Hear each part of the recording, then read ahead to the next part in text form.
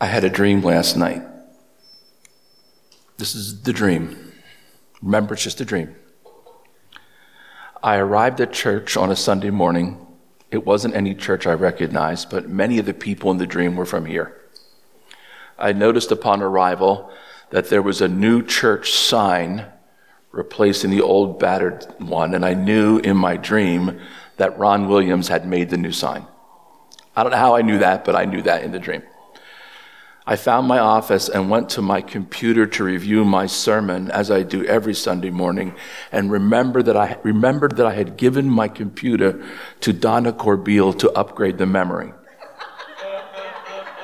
It was a dream. I had printed out a copy of my sermon previously, but I couldn't find it. So I had an assistant who was helping me to look for it. But I was also befuddled because I couldn't find the sweater that I wanted to wear to the Sunday school class that I was teaching that morning. Finally, I just gave up and went to the Sunday school class. Fran Blaney was there and others from the congregation. I explained why I was there a few minutes late, because I was spending time looking for my sweater. And the class kindly pointed out to me that if I looked under the jacket I was wearing, I would find the sweater that I was looking for. So I smiled and started teaching the lesson, and then woke up. So maybe this is a picture of my future. I don't know. It was a dream. But I was clearly thinking about the community of faith when I went to bed. I was clearly thinking about that. And I've been thinking about the fellowship all week long, and I hope to provoke you to do the same in the week ahead. Now, this morning, I'd like to invite you to read 4 or 5 scriptures with me aloud. And if the slides will cooperate, we'll go to the first one. John 15:12. Read with me. "This is my commandment, that you love one another as I have loved you. For just as the body is one and has many members, and all the members of the body, though many, are one body, so it is with Christ. Let love be genuine. Hate what is evil. Hold fast to what is good. Love one another with mutual affection. Outdo one another in showing honor. Do not lag in zeal. Be ardent in spirit. Serve the Lord. So let us not grow weary in doing what is right, for we will reap at harvest time if we do not give up. So then, whenever we have an opportunity, let us work for the good of all, and especially for those of the family of faith. Now that you have purified your souls by your obedience to the truth, so that you have genuine mutual affection, love one another deeply from the heart." These verses do not cover all that Jesus and his disciples have to say about the fellowship of the believers in Christ. Did you know, do you remember, that our most basic Christian confession, the Apostles' Creed, says nothing about the Bible, but has something to say about the fellowship of believers? We believe in the communion of saints. One of the hymns we sometimes sing has this line in it: "And mystic sweet communion with those whose faith is one." Right? We sing that.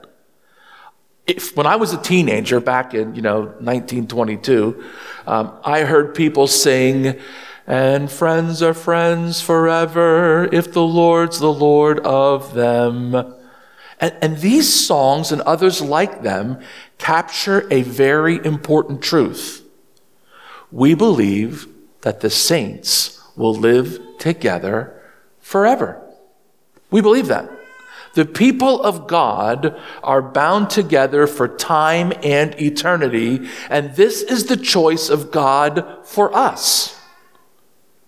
Let me tell you how I think about this. Imagine you win a cruise on a luxury liner that is set to sail around the world starting about 6 months from now. It's going to take you a year to make the journey. You will be assigned a very small sleeping quarters, but you will have the run of the entire ship, which includes large decks, large rooms for reading, a central dining area. Everything will be provided, and you will travel with 100 people from your community, neighbors all. The only difficult thing will be this: you don't get to choose who you journey with. All 100 people will be selected randomly. Yes, you get to choose whether you will go or not, but if you go, you are going to spend a year with various people, some of whom you don't know, and it's even possible that some of the neighbors you don't like will be selected for the trip. So what are you going to do? Will you accept an all expenses, no consequences paid vacation? Will you try to think of ways to avoid certain neighbors?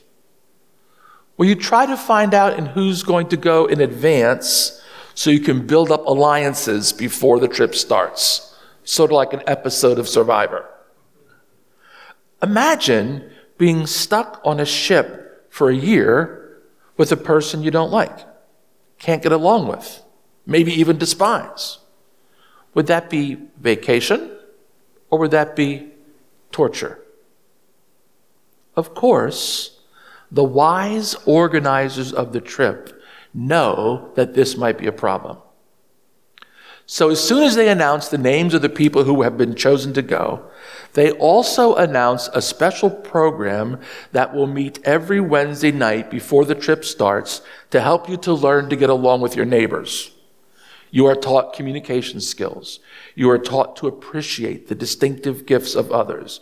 You are given exercises to help you learn patience and problem-solving skills. You are engaged in conversations with your neighbors to help you appreciate their life experiences. You're reminded of the fact that you are going to have to get along with a lot of different kinds of folks. And somehow, the exercise of getting along with folks helps you prepare to enjoy the gift that you are being given. Slowly the fear and the anxiety you had about getting along with others begins to fade away. No, you aren't necessarily at ease with every one of your neighbors, but you have a new appreciation of the differences, and you are beginning to believe that you can survive a year-long trip with these previously unknown or unappreciated neighbors. Do you want to know one of the primary reasons the church is in decline today? Most people, when they run into any type of conflict, simply run away to avoid it. They are not equipped to get along with others.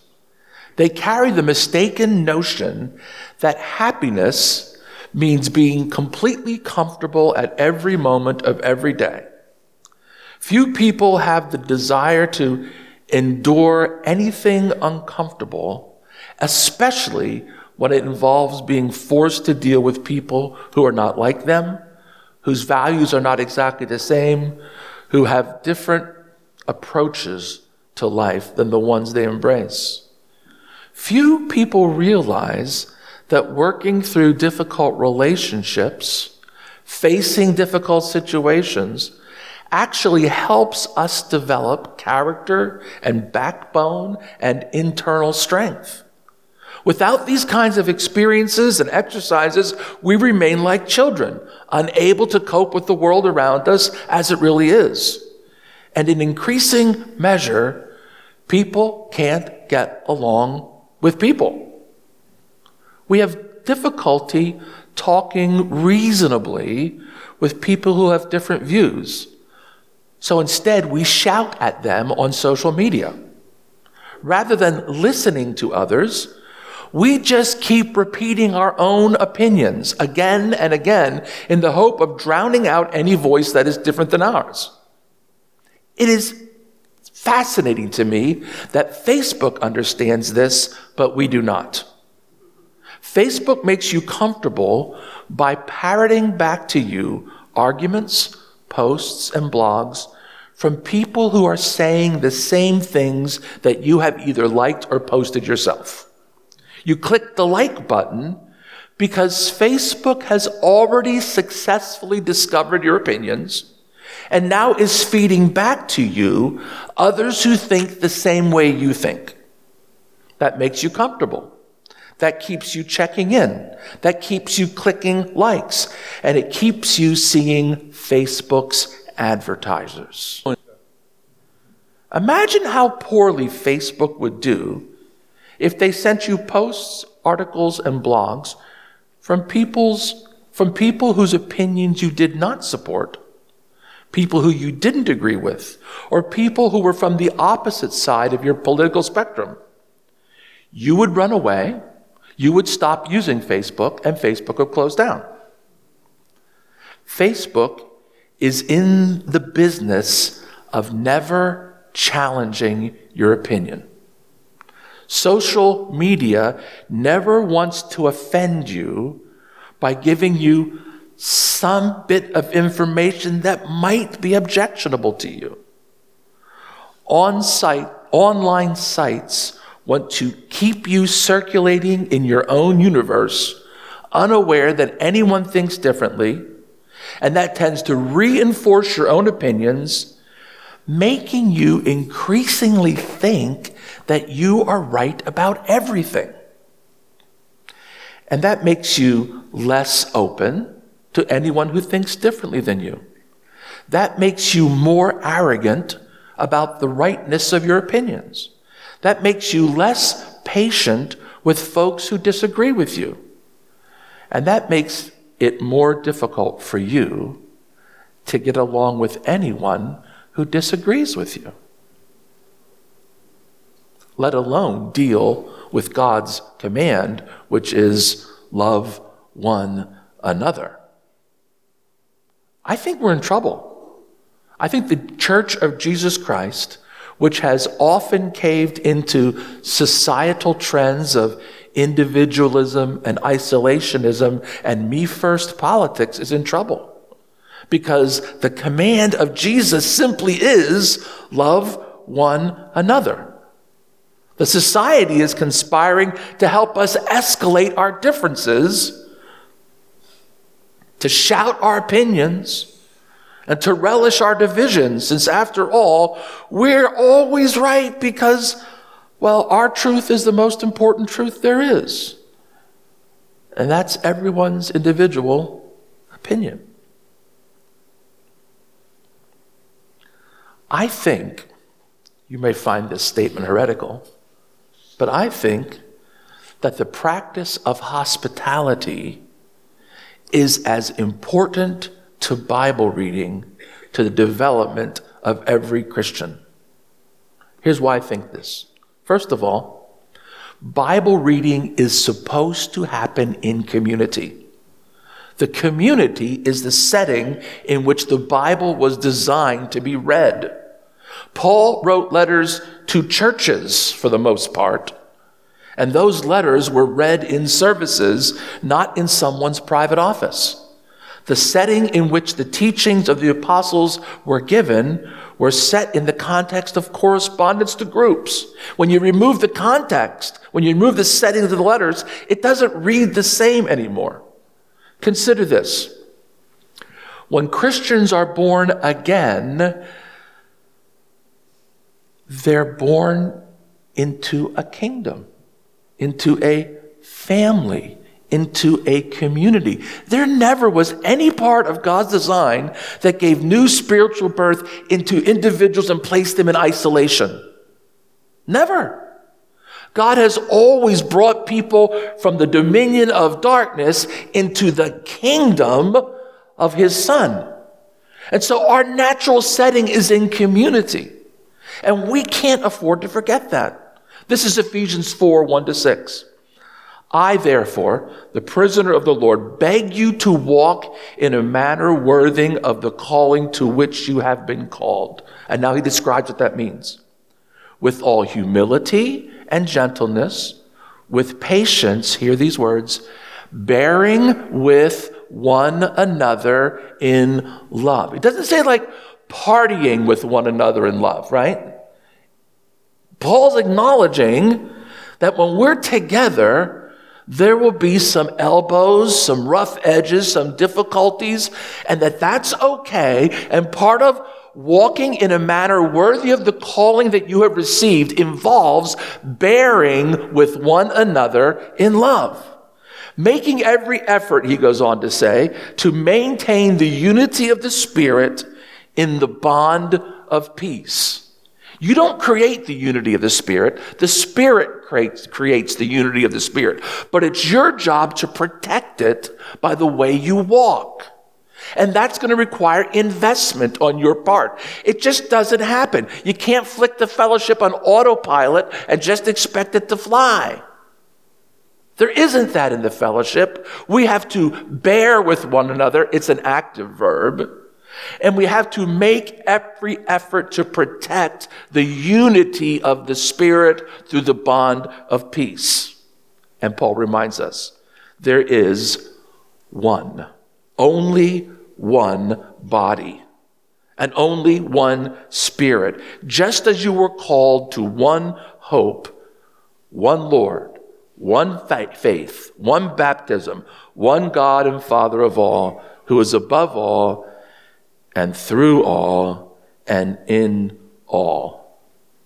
I don't think there are clearer words in all the Bible, with perhaps the exception of Jesus' particular words at the Last Supper. Our central task is to love one another. We love by valuing one another. We learn to value one another by being together. And in the process of caring for one another, we are also cared for. The task of knitting together the fellowship, well, it's your task. It's not my task. It's your task. If I'm the only one doing this task, well, I had planned it in illustration, but I think it might take a little longer than I expected. But maybe I can help you visualize it. Chima, I don't think I'm going to do this today. We practiced this, but it took us a long time. But can you imagine if I held onto this piece of string and I passed it to you in the congregation and you threw it back to me? And then I passed it to you. Then I passed it to you. And each time you threw it back to me, you threw it back to me. At the end of the day, after I passed it all together, I'd be holding 47 strings. And there'd be a string from each of you to me. And then when I dropped my string, all of your strings would drop, and there'd be no connection between any of you, and all that would be left with our strings on the ground, right? But if instead of passing it to you and back to me and passing back and back and back, I passed it to you and you passed it to you and you passed it to you and you passed it to you and you passed it to you and back this way and over here and you passed it to you and this way, and then at the end you passed it back to me, then I would be holding just 2 strings, right? And when I dropped those strings, what would happen to the web of connection? Nothing. Because you would have all been interconnected together. And that illustration matters because there is coming a day when Nancy and I will reach the age that we will dodder off together to some retirement home and eat green Jell-O and watch afternoon TV. And when that happens, if I'm holding all those strings and I drop them, if this fellowship is centered on me, we have a serious problem. And if you expect me or Nancy or Julia and Chima to knit this fellowship together for you, then you are preparing for disaster, right? But the job of knitting this fellowship together is yours. You must take on this fellowship. Don't miss this point. When we do the work that Christ has charged us to do to knit this fellowship together, not only are you knitting the fellowship together, you are knitting yourselves into the fabric of the church. And you are creating support for yourself and your family because the day will come when you will need that support. We are not designed to live forever in these bodies on this earth. So difficulty will come to us and to our loved ones. And being held in the web of the fellowship of the church is very important on dark and difficult days. I've mentioned recently the example of Thomas the disciple who was not present when Jesus first appeared, who had doubts, who wasn't prepared to believe that Jesus rose from the dead. But because he was faithful to the fellowship, the next time Jesus appeared, he was present. And he was able to be brought in with the rest. And by his faithfulness to the fellowship helped him overcome his doubts, as Jesus was not willing for him to be left behind. And you remember Paul's words, make every effort to maintain the unity. You know that making every effort is our work. But I wonder, in your minds, in my mind, how much does make every effort amount to when it comes to knitting together the fellowship? Are you making every effort if you connect with your friends outside of a church service twice a year? Is it every quarter? Is it once a month? I mean, make every effort. What does that mean? How often? How much time? How much energy do you have to give to this project? This project of investing your life to bind together the fellowship of the body of Christ. And I began to wonder what would happen in the life of this fellowship if just 4 more families decided to aggressively make every effort to bind the fellowship together. What if just 4 families would commit to 1 night a month to the work of weaving the fellowship together? You say, Pastor, that would be a big commitment. And I say, no pain, no gain. And hospitality doesn't need to be pain. It can almost be all gain. But you say, it's hard to do this with little kids, and I'm afraid my kids won't behave well. My furniture is too old, and I will be embarrassed. Our house is old and is in poor condition. Don't let pride keep you from doing what God's word commands each of us to do. And don't forget, hospitality doesn't have to be centered in your home. Hospitality can be a hike on a local trail, a picnic lunch at a local park, a swim at the town pool, a little pickleball at the town courts, a game of canasta with a little bit of popcorn. What hospitality requires is time, attention, and effort. But it yields great results. It shouldn't be lost on you that a strong fellowship is attractive and is an instrument God will use to draw people into his family. Fellowship is a basic type of evangelism that is important. If you don't feel that you can witness to the grace of God easily because your words all get twisted up, try fellowshipping instead. Try living in an open and accepting way with your neighbors, inviting them in for popcorn or whatever it is you're able to offer. The bottom line is the command of God to us through his word is, make every effort to bind the fellowship together so that we can support one another and live in peace. I'm going to invite you to sing a song with me in closing this morning. The words are on the screen If you're not familiar with it, you can find it in the hymnal on 679, but the words are up here.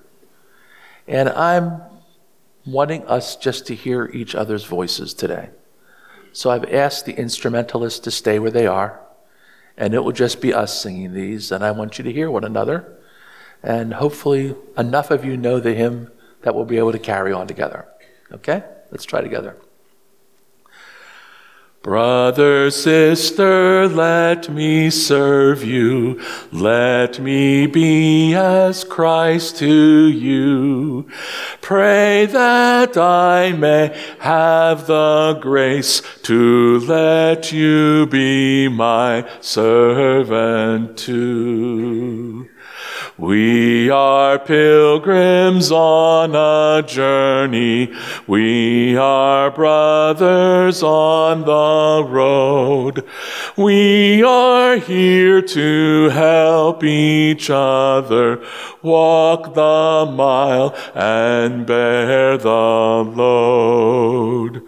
I will hold the Christ light for you in the night time of your fear. I will hold my hand out to you, speak the peace you long to hear. I will weep when you are weeping. When you laugh, I'll laugh with you. I will share your joy and sorrow till we've seen this journey through. When we sing to God in heaven, we shall find such harmony. Born of all we've known together, of Christ's love and agony. Brother, sister, let me serve you. Let me be as Christ to you. Pray that I may have the grace to let you be my servant too. It's my prayer that in the days ahead, you will not only dream about the fellowship of believers, but you will dream about what this fellowship could be if together we made every effort to knit the fellowship together to honor Christ in obedience to his command. Let's pray. Heavenly Father, we've heard your word, and we confess that we have not always made every effort. Forgive us for that. But by your Spirit's direction, show us the steps forward we need to make as families and individuals so that our hearts can be bound together, so that together we can witness to your glory, so that together we can demonstrate your goodness to a world that desperately needs to be woven into the fellowship of Jesus Christ. Help us, Lord, to live worthy of the calling that we have received. Enable us to be bearers of your glory. For we ask this in the name of Christ. Amen. And now may the Holy Spirit inspire you to knit the fellowship together so that our lives lived together may glorify God now and always. Amen. Go in peace.